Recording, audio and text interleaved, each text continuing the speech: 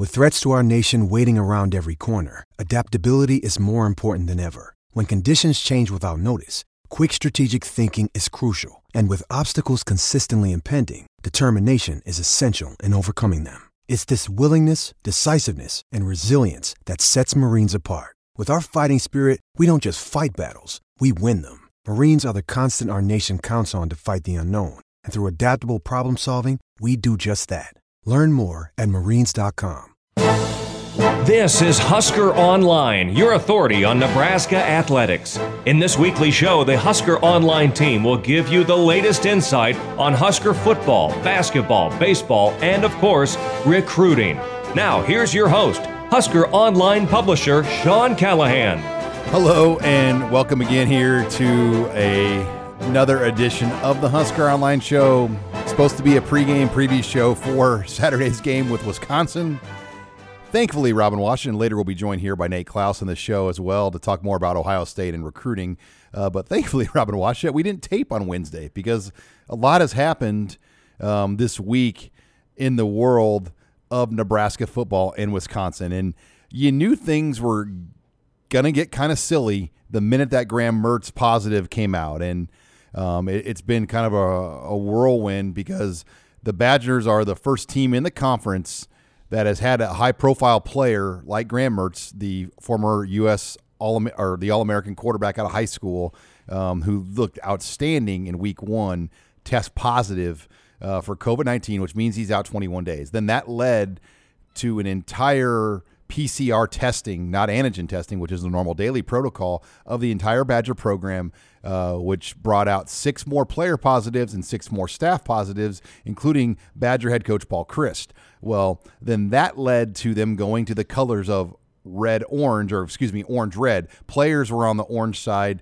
Staff and personnel were on the red side. If you are red, automatic Big Ten step in, shut things down. They were at a point where it was discretionary. That allowed Wisconsin to make the call. They opted to not play this weekend, which left Nebraska without a football game. And then it led Nebraska to try to find a football game with Tennessee Chattanooga for about $200,000 to $250,000 in Lincoln. Both parties agreed to play this game verbally, pending a Big Ten Council of Chancellors and Presidents vote. And you just kind of knew, Robin, at least I had that feeling, when I was talking about it kind of behind the scenes Wednesday night, I was not holding out much hope because it just didn't seem like they would get the full 9-vote support. There was support for them to play this game by some teams in this league, but they didn't get the full support to move forward, and that's unfortunate. Yeah, if we've learned anything, the pending Big Ten approval usually is a death sentence when it comes to anything Nebraska wants to try to accomplish in terms of playing football in 2020. So that was a major caveat in this whole discussion, but it kind of shows that how quickly that thing came about to where they not only found an opponent, but that opponent had already gone through an entire program-wide PCR test, and they were all negative. They had the trucks loaded. They were ready to go. And then, it got shot down. That shows you that Nebraska had this as on the back burner as maybe a potential plan B under the assumption that a game would get canceled when you're trying to play 9 games in 9 weeks with zero wiggle room and no opportunity for postponement. They wanted to have another option, and people are asking, well, why would you even bring it up? Because you already were told no, that you can't play non-conference games. Well, the difference was when they were first told no, it's because that game was postponed. The season was going to be postponed till 2021. So technically, that season's games were still going to be played. It's different now because the game that was on their schedule is canceled and will not be made up in Nebraska. And it was canceled by Wisconsin's choice. Yes. If Nebraska... It wasn't issued by the league. It had nothing to do with Nebraska. It was because Wisconsin didn't feel comfortable, which... That's their prerogative. Yes, within the rules as they're written, that's well within their rights. But it's also should be, in my opinion, and a lot of others, that within Nebraska's rights to be able to replace that game, especially in a season where you are putting a minimum on playing 6 games to even compete for your conference championship. So right out of the bat, Nebraska's at a competitive disadvantage within its own division by zero fault of its own, and the Big Ten is not allowing them to make that up. So It's frustrating. Nebraska gave it a shot. They had everything. Their ducks lined up, ready to make this happen.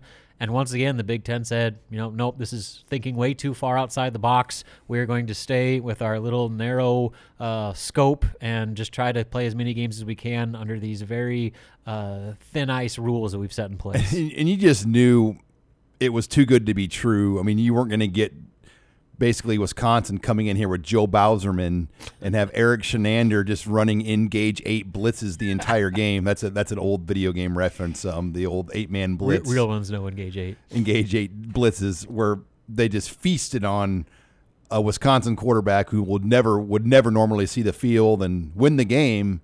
That was too good to be true. I mean, victories against Wisconsin don't come – and maybe they wouldn't have won the game. Who knows? But – the point spread went from like 11 to basically a pick 'em. The moment we knew that the Badgers were going to be playing essentially their fourth-string quarterback in this game, and it's unfortunate. It was going to be a beautiful fall Saturday in Lincoln here for this game. The local businesses would have been buzzing. I mean, there would have been people in the crowd, but I mean, that's what really gets me the most, Robin, is for the kids, the players, the city of Lincoln. Just if Nebraska were to win this game somehow, I don't care who Wisconsin's quarterback would have been. It would have just been, the state needs this right now. And everybody here, it would have boosted everybody right now to see Nebraska beat a Wisconsin team that has owned them. And they had a great opportunity to do that. And that's probably the toughest pill to swallow. Well, and like you and I were talking, earlier this week, it's, what's the theme been basically, especially since Scott Frost has been here, is at some point, Nebraska's got to catch a break. They about caught one. I know. And finally, the stars aligned where something was actually working out in Nebraska's favor to where, you could put an asterisk by that game and say, whoa, Wisconsin, this. So what? And the game was played and Nebraska won. And Wisconsin was a top 10 team and Nebraska beat them. So, it's extremely unfortunate in a lot of different ways. And regardless of Wisconsin's situation, winning that game does so much for Nebraska's confidence, especially, you're trying to find all these positives out of a 35-point loss at Ohio State. To actually have a win where you're building off of, that changes the entire tenor of your season to where you're going into Northwestern with a completely different mindset than you are right now. And suddenly you're looking at all the rest of the games on your schedule is there's not a game on here that we can't win. So now that's off the table. Now they got to try and get that back on the road once again. And I saw a crazy stat where Penn State will now be the fifth or sixth home opening opponent for Nebraska of 2020. Well, you had the original schedule, Schedule 2, Schedule 3. And now you take out Wisconsin, so they're the fourth or the fifth. Yeah, fourth or fifth. Either way, it's a lot. Yes, it's it just shows just what this year is, and the fact that here we are not playing a home football game until November. That's November 14th to be exact. November 14th. That's a disaster. I mean, we're almost to Thanksgiving. I mean, the Nebraska High School Championship game is a week away at that point from being played at Memorial Stadium before the Huskers get a chance to play in here. So, fifth. It is their fifth. It is tough to think about it like that, and we're going to talk more about Ohio State and Nebraska. Nate Klaus is going to join us in those two segments. But wanted to get to the news first. Robin and I have spent most of Thursday kind of chasing this down and staying on top of that story. The long story short, no game. And, you have to respect Wisconsin's decision. I mean, it's their call. If they don't feel that they have a handle on their COVID-19 situation, they have the ability to make that call. But it's the Big Ten at that point, not allowing another game to happen. I think that's where the rub is right now, because what happens if it's another team besides Nebraska that needs that extra game? What if it's Ohio State? They've already now set the precedent, and maybe it will come back to bite them. Probably not. And as Scott Frost said earlier this week, or maybe 2 weeks ago, it's really hard to be at red. And Wisconsin's probably about as bad as you can be, and they were only at orange-red. Yeah, and he also said that teams that want to play can find ways to play. Teams that don't can find reasons not to. Wisconsin found reason not to. All right, well, when we come back, I want to get more into Ohio State. I was in Columbus. Nate and Robin were back here and watching the game, following things as they played out. We're going to talk about what we saw with Nebraska's offense next. You're listening here to the Husker Online Show. You're listening to HuskerOnline.com, your authority on Nebraska athletics. And we're back here on the Husker Online Show. Sean Callahan, Robin Washut, and Nate Klausson joining us here on the show as we're going to talk what we saw from Nebraska. Unfortunately, we're not going to get to see them on Saturday, as we know, playing a game against Wisconsin or Tennessee Chattanooga. We'll see the Huskers next week now at Northwestern for an 11 a.m. game. The segment of the Husker Online Show brought to you by Tanner's Sports Bar and Grill. No Husker game, but still plenty of college football action. Get on into Tanner's here in South Lincoln. They'll have all the games on. Great food, great beer. Still plenty of Big Ten football to watch. NFL on Sundays. Check them out on 30th and Yankee Hill. Guys, I want to get right to it, though. A lot of eyes were on the quarterback situation for Nebraska and, what the plan was going to be. And I'll be honest, I knew we'd see McCaffrey, but I thought the split was even more than I was expecting. I mean, it was 43-21 on as far as plays for each quarterback. And, I predicted at least 10 plays for McCaffrey, and, he went 23. So that really tells you what they think of his overall value, Robin. Yeah, and I'm glad they were able to find ways to get him involved. My one kind of hitch on it is that it almost seemed like they were forcing the issue a little bit. Making him like a running back. Like doing way too much with him and doing so at the expense of your proven commodities, where Dedrick Mills just stopped being part of the offense. Wan'Dale Robinson gets targeted 6 times. I mean, those are the guys that are going to win you games. I mean, as good as Luke McCaffrey is, he's still a redshirt freshman who was playing in his 5th ever college football game. I mean, you can't make him the focal point of your offense and expect to beat Ohio State. Now, maybe there's a big strategy behind that to where they wanted to put that all on film in a game they probably thought, it wasn't going to determine the entire course of their season. But at the same time, the way they played in the first half, I thought that they could have, had a game plan that you can sprinkle him in and not make him the focus of your entire, play calling. So I don't know. We'll see what they do going forward. I'd be surprised if he is that big of a factor going forward in that many different ways. If anything, if you want to get him on the field that much, let him play quarterback. You constantly insist that he is a quarterback. He's a co-starting quarterback. Give him some real drives, real reps earlier in the game, and don't just use him as this kind of oddball mix and match, Swiss Army knife guy. Yeah, and I don't completely disagree with you, but at the same time, he did make plays. He did. I mean, he went out there and on that first drive. Would Wan'Dale have made plays? Well, yeah, I mean, he probably would have too. Yeah, and I agree. I mean, I don't think you can sacrifice one for the other. But he did, in his first extensive, action against probably the best team he's ever faced. He went out there and made some plays, and I was surprised by how early and often they got him in there. I didn't think, I thought he was going to play, and I'm with you, Sean. I thought maybe 10 snaps or so, 10 to 15 maybe, but I didn't think it would be that early or that often, and he did go out there and make plays. But, yeah, I think you have to find a way to get him out there involved without sacrificing touches to guys like Wan'Dale and Mills and maybe a Manning if and when he gets entered into the mix too. I thought a real turning point was early in the second quarter, during the second quarter when Martinez had the equipment malfunction. Nebraska had some really good rhythm going there, and they were very close to getting a first down. They almost went for it on 4th down. Then they sent the punter out there. I don't really understand the whole sequence there, why they did that, other than maybe the distance was longer than what they thought. I think they thought it was 4th and 1. It was more like 4th and 2. But that was a big moment, I thought, in that game when Martinez had to just abruptly come out of the game, and I don't know if it was a chin strap issue. It's like it looked like something with his helmet, chin strap or something. Yeah, like the upper part, like the snap had popped off or something like that. So it was like they were scrambling to get that thing fixed on the fly, but clearly it was something that needed a little more time. And you can't do that against a team like Ohio State. I mean, that's a your margin for error in a game like that is very little, and that moment.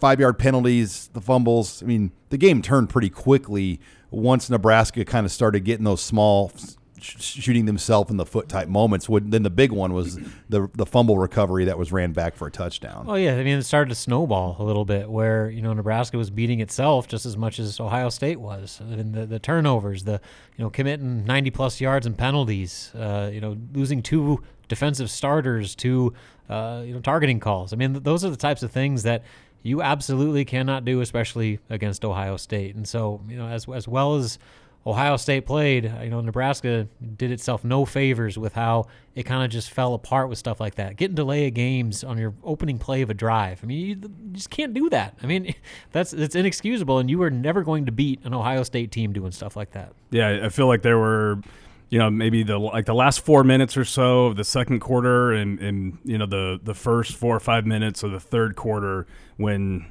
things were just kind of all out of sorts for Nebraska that really, really hurt them. Outside of that, though, I think they played fairly well. I think we saw some improvement, or at least things that give you hope and say, okay, well, yeah, they're close to turning the corner, or they've maybe closed the gap a little bit with a team like Ohio State. Their overall play count was only in the low 60s, and that took away a lot of opportunities.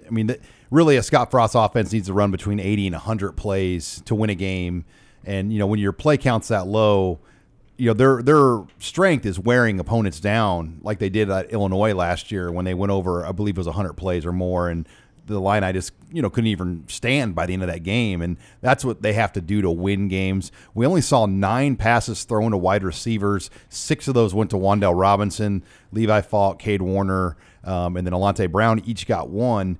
I was surprised we didn't see Alante Brown more. Marcus Fleming played a few more snaps than I was expecting. No Xavier Betts. Obviously, Omar Manning didn't make the trip. I think that wide receiver position, by the time this team goes to Evanston, is going to look a lot different. Well, especially now with a week off. That's more opportunity for these guys to continue to get those practice reps that they've missed out, particularly Omar Manning. That was the one thing that, earlier this week leading up to the quote-unquote Wisconsin game that they were going to play or talk about was with Omar. He needed to be on the field. He just needed to get his confidence to where he was going to be able to play up to his talent level. So, well, now you got 4 extra days to do that, 4 extra days to game plan for Northwestern. I would hope that some of those younger wide receivers and Omar Manning are more involved in the receiving rotation, because that, our message board was full of posts and complaints and rants about Nebraska's usage of the wide receiver position, and not only just not throwing them the ball, but you have all these highly touted recruits coming in, and you're not even putting them on the field for once again as true freshmen. So I would hope that with the way that game went, and you want to have a more vertical element in your passing game, you got to get your playmakers out there, and it's going to be finding that balance between no block, no rock, or playing your best guys. Yeah, there's definitely a threshold there where you have to, sometimes you're going to have to sacrifice somebody who is completely reliable, whether, regardless of what the play call is, whether it's a run and they're going to be asked to block, or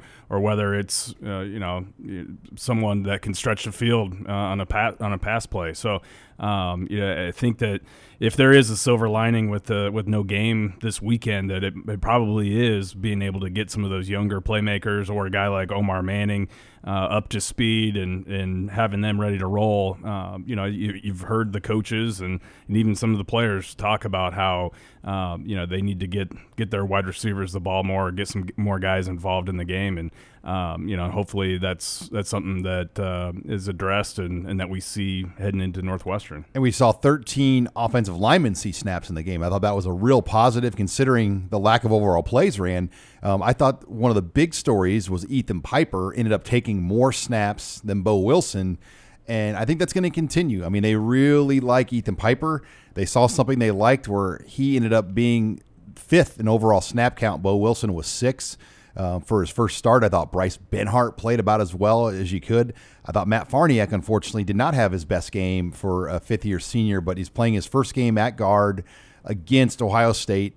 Had a holding call that was pretty big, a couple of sacks he let through the inside. So that needs to be worked on with Matt and going forward. Juergens, I thought, looked better. And then, Hymas is Hymas. So I liked what I saw. Even Turner Corcoran got a lot of snaps, for his first ever college game. And Nate, I'll let you talk about some of those lineman guys, the young guys. Yeah, I I couldn't be more impressed with what I saw out of a lot of those young guys. They really lived up to their billing.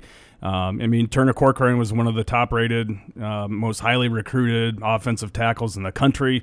And Greg Austin said heading into the game that he's come in prepared, and he's very mature, and he's going to play this year. And sure enough, against Ohio State, he gets in there and performs fairly well. You saw Ben Hart, as a redshirt freshman. Again, another highly recruited, highly rated guy come in, and he more than held his own. I thought that if you weren't hearing his name called for penalties or holding, that was going to be a success. And sure enough, I don't recall a time where they pointed him out on the telecast as getting completely beat or holding or causing penalties or just being offsides, things like that, where you might think, okay, this is his first time ever playing against a really good football team. So I think the future is very, very bright. You got those two guys. You got Piper, Juergens. There's a lot of young talent there that I think are going to be mainstays on this offensive line, and it's only getting better. Greg Austin has done a tremendous job of really turning that position group around, in my opinion. Yeah, and I guess the best part about it is they did it against Ohio State. That is as good of a defensive line as they're going to face all season. They don't have Chase Young, they don't have any Bosa's, but those are still NFL linemen that they more than held their own against, in my opinion. All right, when we come back, we're going to shift over to defense and talk about what we saw with the Black Shirts. You're listening here to the Husker Online Show.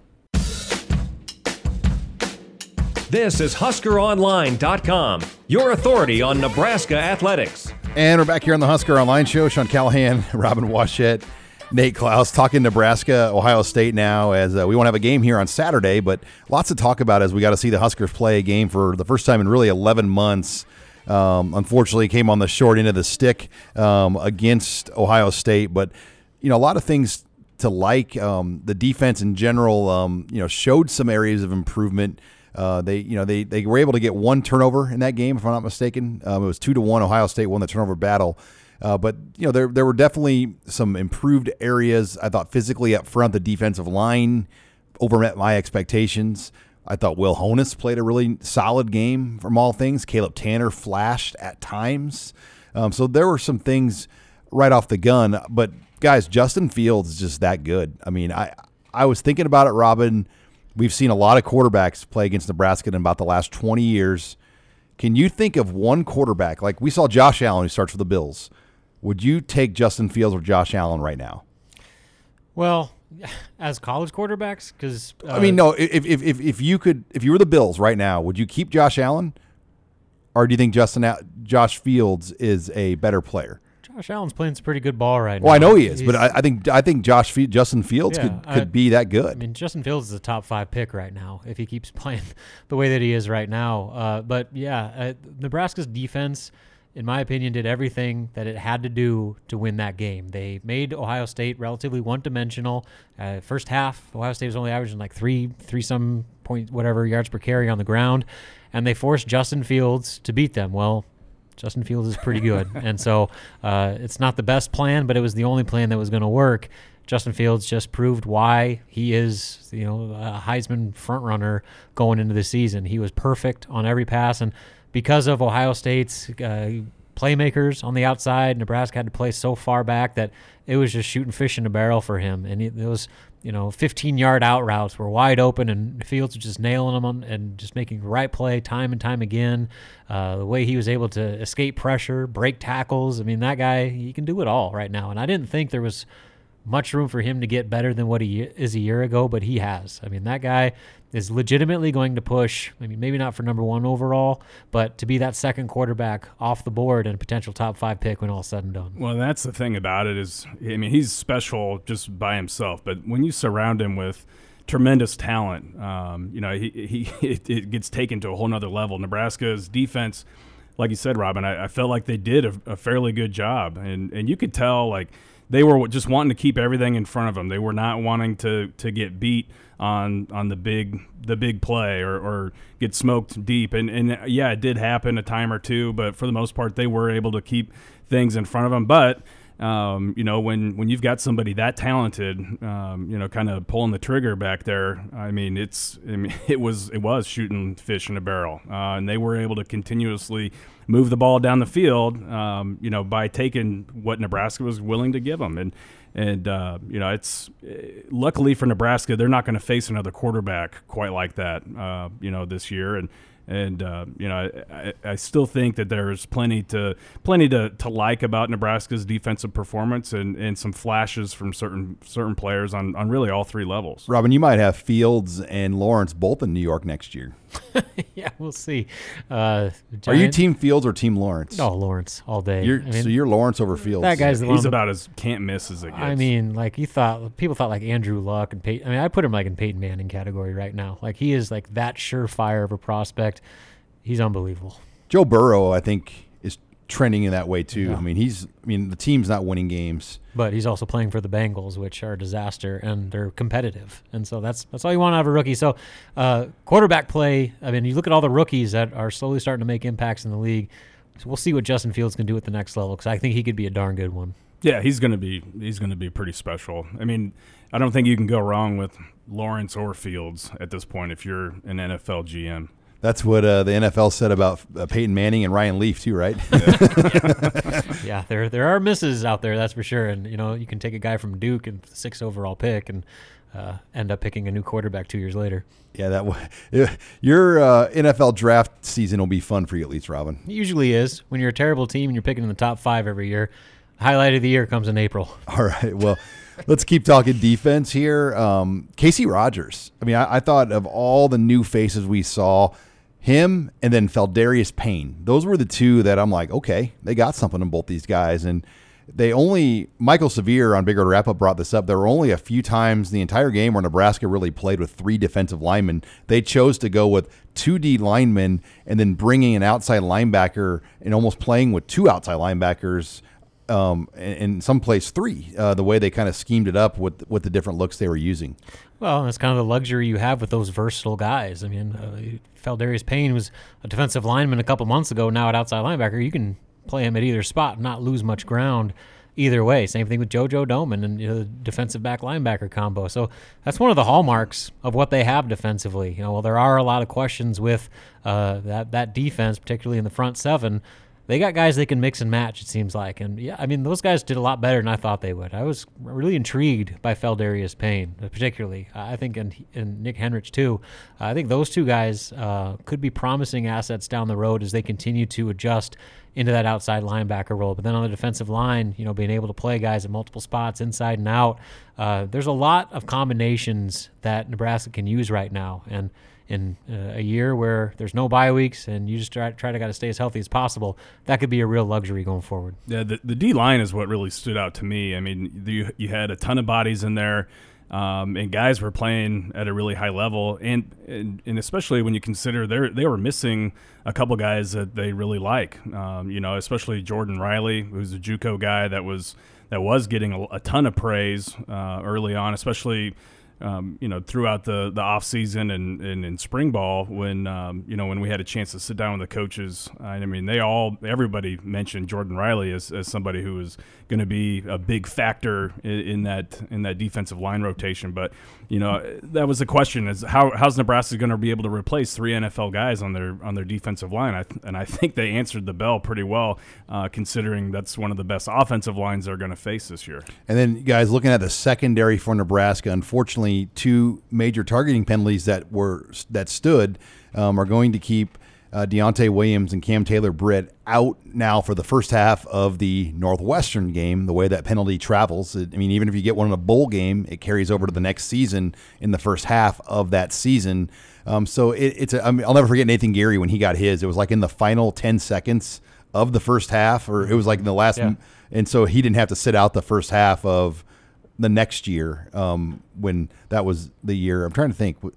That was the year he didn't play in the bowl game the next year. Was that 15? The good season for Mike Riley, 16.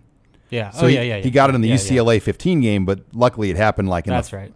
But yeah, it's a tough penalty. Nebraska will be without those two guys, and that was another reason why I think they really wanted this Chattanooga game. Oh, for sure. To burn the suspension on that game. You're okay missing those two guys against Chattanooga. No disrespect to the Mocs, but that's the reality. You'd much rather have those guys ready to roll for Northwestern. But I thought that, I'm a real big fan of Joel Klatt.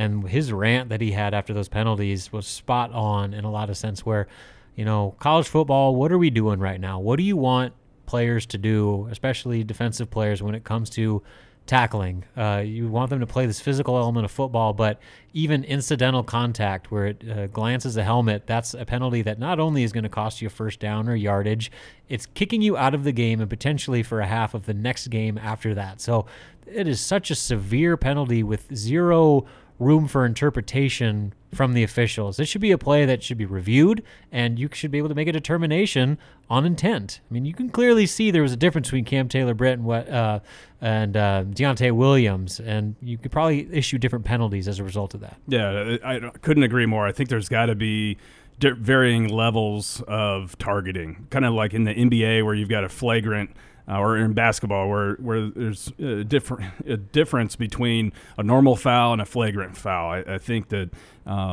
that's something that's got to change, and hopefully sooner than later. All right, when we come back, Robin Washett and I are going to talk Nebraska basketball. Since we don't have football this week, still lots going on with basketball. We're waiting on a schedule, a multi-team event that will take place in Lincoln, as well as an update on five-star recruit Bryce McGowens, who Nebraska continues to sit very pretty with. That's all next here. You're listening to the Husker Online Show. This is HuskerOnline.com, your authority on Nebraska athletics. And we're back here on the Husker Online Show. Sean Callahan, Robin Washett talking Nebraska basketball now. It has no football this week, so we're going to talk probably more basketball here today than we normally would during the midst of a football season. But as you've heard at the beginning of the show, unfortunately, Nebraska's not going to play a game this weekend, Robin, but still lots going on in the basketball world. And, you and I talked about this week. We've talked a lot about the MTE, the multi-team event in Lincoln, and why Nebraska formed this in the first place, having this tournament in Lincoln, or an outside group formed it with Nebraska because of not trusting what was going on with ESPN and this big Orlando bubble situation. Well, that bubble bursted. Those games are not going to take place. A lot of people scrambling for games. How does that help the MTE here in Lincoln? We'll see. Because before that even happened, Nebraska was at, for sure, 11 teams, including themselves, as far as the field of teams committed contractually to participate. And so I think they were, at the time, only looking for maybe 3 or 5 more teams to get to either 14 or 16 teams. And I know they'd already had conversations out to kind of fill out the rest of that field. Now, with the cancellation of that Orlando bubble, a lot more big name, Power 6 schools, like you said, are looking for games. And so there was already a chance Nebraska, or the event, which was Elevate Hoops is the company that's running it. They were looking for adding another Power 6 school potentially to that field. And so, maybe that kind of increases the options they have to choose from. Maybe a few more calls went out. But at this point, I don't know how much it would directly change the dynamic of that thing outside of maybe one more Power 6 school. You're listening here to the Husker Online Show. And, Robin, any word on when we're going to see a schedule? I mean, we're hitting November 1st here, and we still don't have a schedule. Yeah, I mean, we're less than a month away, a few weeks away from the scheduled opening night of college basketball season, and we don't even know when Nebraska is going to play, if they'll be allowed to play a non-conference schedule, and what the conference schedule is even going to look like. And I think a lot of that has to do with the Big Ten, once again, taking their time and doing their due diligence, trying to create the safest plan of attack for their league schedule, and debating on how much that entails playing schools from other conferences that are doing different things with their COVID testing and stuff like that. So I think there's a lot of layers to it in that regard, and that's probably the biggest reason for the holdup. And then when you look ahead to the league schedule, I think there's still conversations being had about potentially having teams like, say, Iowa comes to Lincoln and spends 3 days in Lincoln and they play 2 games. I think that's a real scenario where they're going to try to do back-to-backs to get as many games played in as short amount of a time in as controlled of an environment as possible. So I think there's just a lot of moving parts that are still to be determined. That is the reason why here we are going into November, and we don't even know what the schedule is. And Robin, you mentioned something that was interesting a week or so ago about fans, and we know the Big Ten, they could come in and say what they want on fans, but this MTE event is interesting because it's not going to be hosted by Nebraska, but it's going to be hosted in Lincoln. An outside group is running it. So you're under the understanding that obviously we're now in the red zone for COVID. It's hard to know what crowd numbers and things can be by that point because it doesn't look good at this point today. But there could be some fans allowed in these games. There's a chance for sure. And that decision, as far as I know, will be made by local authorities. And as long as the city of Lincoln and state of Nebraska are allowing gatherings at sporting events, then Nebraska and this Elevate Hoops company, they're going to do all they can to get fans in the stands. And I guess the last time I talked with sources that are involved in putting this thing together, they said that they're operating under the assumption that the way it currently stands, they could have 50% capacity at these games. And there's a lot of loopholes that are going to allow them to do that. Like you mentioned, this isn't Nebraska's event. They are just the host campus. It is an Elevate Hoops event, a third party that has no affiliation with the Big Ten. So there, they can do their own thing. Two, Pinnacle Bank Arena is a city-owned venue to where, yes, Nebraska uses it, but it's the city of Lincoln that owns and operates it. So that is different. They're not on campus, so there's different ways to move around it from there. And also, I've heard that if the Big Ten still tries to come into this thing, they'll just say, we're not going to say Nebraska's the host school. We're going to say Oklahoma State is hosting, or whoever it may be, is hosting a multi-team event in Lincoln, Nebraska, just to get around that Big Ten stranglehold they have on that sort of thing. So, we'll see. Again, a lot of it just has to do with what happens within the community and the spread of coronavirus and what the regulations are going to be in place as far as what you can do. But if they are allowed to do it, they are going to do everything they can to have fans at that tournament. You're listening here to the Husker Online Show, Robin, and let's talk some recruiting now. For Nebraska, we spent a lot of time about Bryce McGowan's, and I think I'm in the camp of a lot of Nebraska fans probably listening. They're not going to get their hopes up because we've been down this road before, but things still look very promising with the 5-star Bryce McGowan's. Yeah, it hasn't slowed down at all. Nebraska was one of the first schools that just kind of obviously jumped into the equation because his older brother Trey is here. He's got a good friend Elijah Wood on the roster and his relationship with Matt Abdelmassi.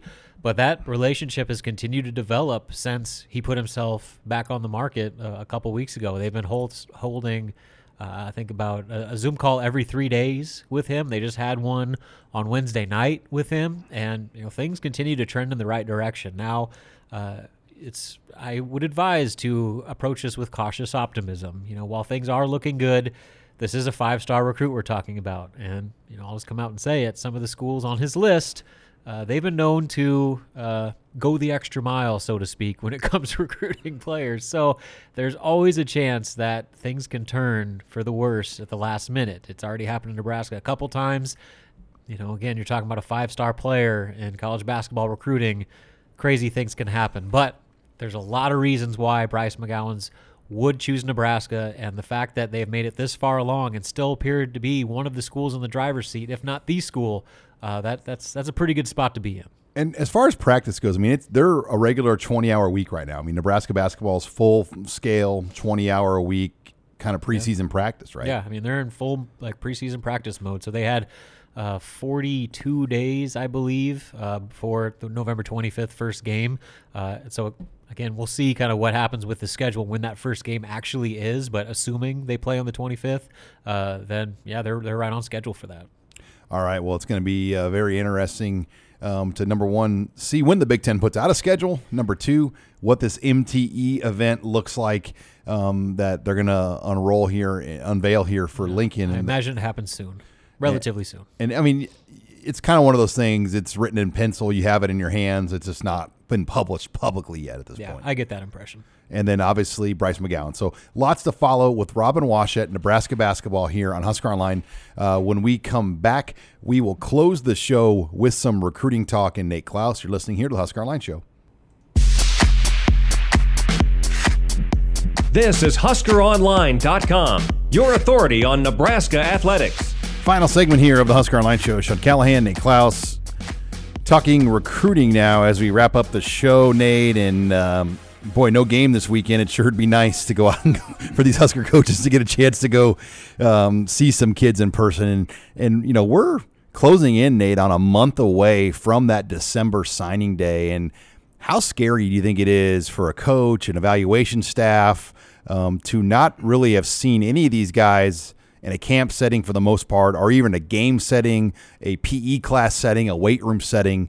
I mean, this recruiting class, when it's all said and done, there's going to be so many misses one way or the other. Well, yeah, that's one thing. When in the spring, I did kind of a confidential, quiz, if you will, or survey, if you will, with a lot of different coaches. I think it was like 20 coaches between all levels of football, from Power 5 all the way down to junior college. And that's the one thing nearly all of them told me, is that this year there are going to be more busts than ever before. But there are also going to be some, more opportunity to find, the diamonds in the rough than maybe ever before as well, because there might be some more local kids that you've been able to see more than anybody else, or that you've got a better connection with, or an in with their coach or whatever, that no one else is really going to, uncover. And so it's going to be really interesting to look back at this recruiting class, I think, 4 or 5 years from now,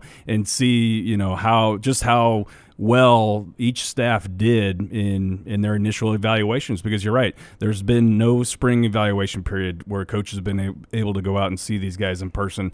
There's been no camps. There's been no opportunity to go out into the schools in the fall, or see any playoff games in the fall or whatever. And so it's really going to, I think, be a separator a couple years down the road, this recruiting class, just based off of how well each staff is able to actually evaluate off of film alone. You're listening here to the Husker Online Show. Sean Callahan, Nate Klaus.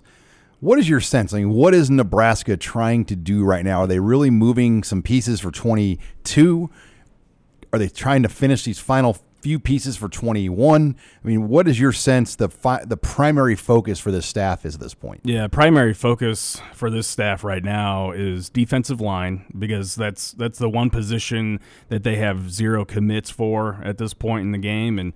And although I think there are a handful of players, along the defensive line, whether they're defensive ends or nose tackles, that they're in on. And so, I still think that we're going to see at least 2, maybe 3 defensive linemen added to the class. But I also get the sense that they're going to be selective at some of those other positions, whether it's the opportunity to take maybe a difference maker at linebacker, or a difference maker at defensive back, or maybe wait until the 2022 and maybe try to forge a relationship or whatever, and kind of go all in on a guy that they absolutely love for 2022, but because there aren't very many 2021s left out there that they feel really good about. And so I think that's kind of the crossroads that we're going to see here, or where they're at right now, is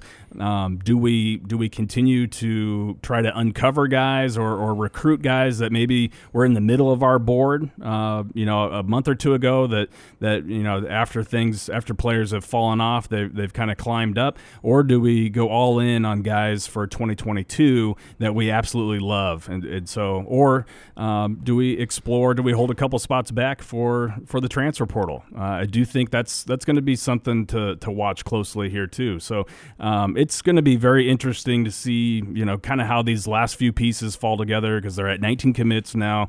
And I still do think that we'll see, probably at least 3 or 4 commits coming out of the high school ranks here in the next month or two, probably. True or false, we will see unofficial visits on campus by March 1st. By March 1st. I'll say true because I want it to happen. I'm trying to speak it into existence here. I mean, January and February, I think we both can agree that's not happening. No, that's not going to happen. Because they're just not going to give anybody an advantage for 21. Yep. I mean, 21 is just going to be a big crap sandwich for everybody, and they just got to deal with it. Like, you're not going to have anybody on campus. Because, like, a team like some teams that would wait, like in Alabama, or somebody that could hold off and wait to February to sign more guys, they could almost take advantage of it if they allowed, let's say, January visitors. Yeah, absolutely. March 1st to me seems about like the best case scenario right now. Yeah, I think that probably is the best case scenario. I know there's still recruits out there that are uncommitted in this 2021 class that are holding out hope that the NCAA will lift the recruiting dead period, after December 31st, because right now that's what it's extended or been extended out to. But I don't see that happening whatsoever. And so.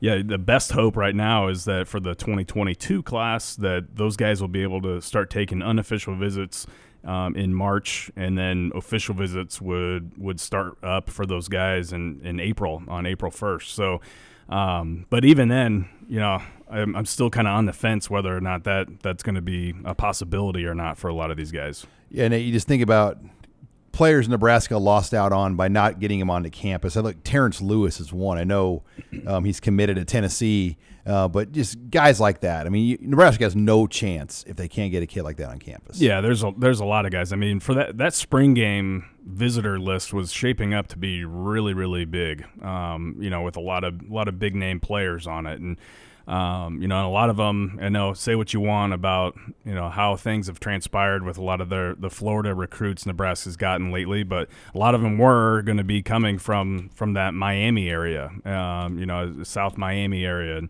And who knows? Had those guys been able to get on campus and see the spring game, and maybe if Nebraska was able to gain a commitment or two out of that group that was supposed to be coming up, maybe it keeps Jaden Francois around, or some of these other Florida kids around a little bit more, keeps them more engaged. I don't know, but.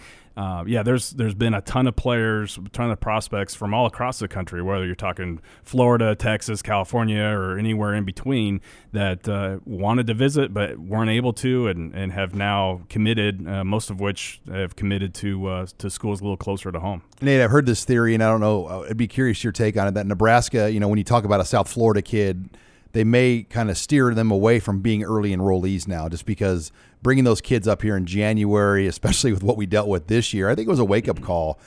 Just in general, the risk is far more than the reward in those situations. Yeah, I couldn't agree more. I mean, I think that bringing in, I mean, it's always kind of risky bringing a South Florida kid in for an official visit in December or later. But then you're asking these kids to move halfway across the country when theoretically they should be getting geared up for track practice back home, or thinking about who they're going to ask to prom. And now all of a sudden they're starting college halfway across the country, and January and February are like the worst months in the Nebraska winter, and so these kids are thrown into just the worst part. A lot of them don't have winter coats. Kevin. I mean, they get all that. They get all that gear from the athletic so they give them department. They give them a parka type jacket. They get a ton of stuff, parka type jackets, and they get all geared out, gloves, whatever. But you're still, I mean, that's just, you want to talk about a shock to the system.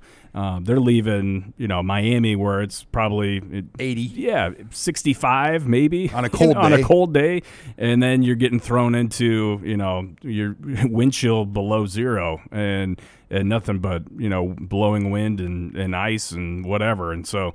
That is most definitely a culture shock. Nothing was worse when it was so cold that you would walk through Andrews Hall, the English college, just to walk through the hallway instead of the sidewalk. Mm-hmm. Then you'd go down the stairs and cross a sidewalk and go back in the next building. I think it was called Burwell Hall. Yeah, I think so. And it was so windy and cold by those buildings that you would walk through buildings just to not walk outside. Yeah, just to avoid being outside for just a couple minutes. Yeah. Imagine, and we grew up in Nebraska, imagine being from Miami and just being thrown into that. And, I mean, some kids are able to handle it, but, I mean, it is most definitely a shock to the system. So, yeah, I wouldn't be surprised if going forward a lot of these, Florida or even any type of warm weather recruit that is potentially a mid-year enrollee, if they go ahead and kind of delay that out until May. All right, lots to follow here over the weekend. Nate, Greg Peterson, and Blake Arney are going to have full high school coverage of playoff games, so make sure you log on, and obviously we'll get you ready here for Nebraska and Northwestern a week from Saturday. Thanks again for joining us this week on Husker Online, your authority on Nebraska athletics.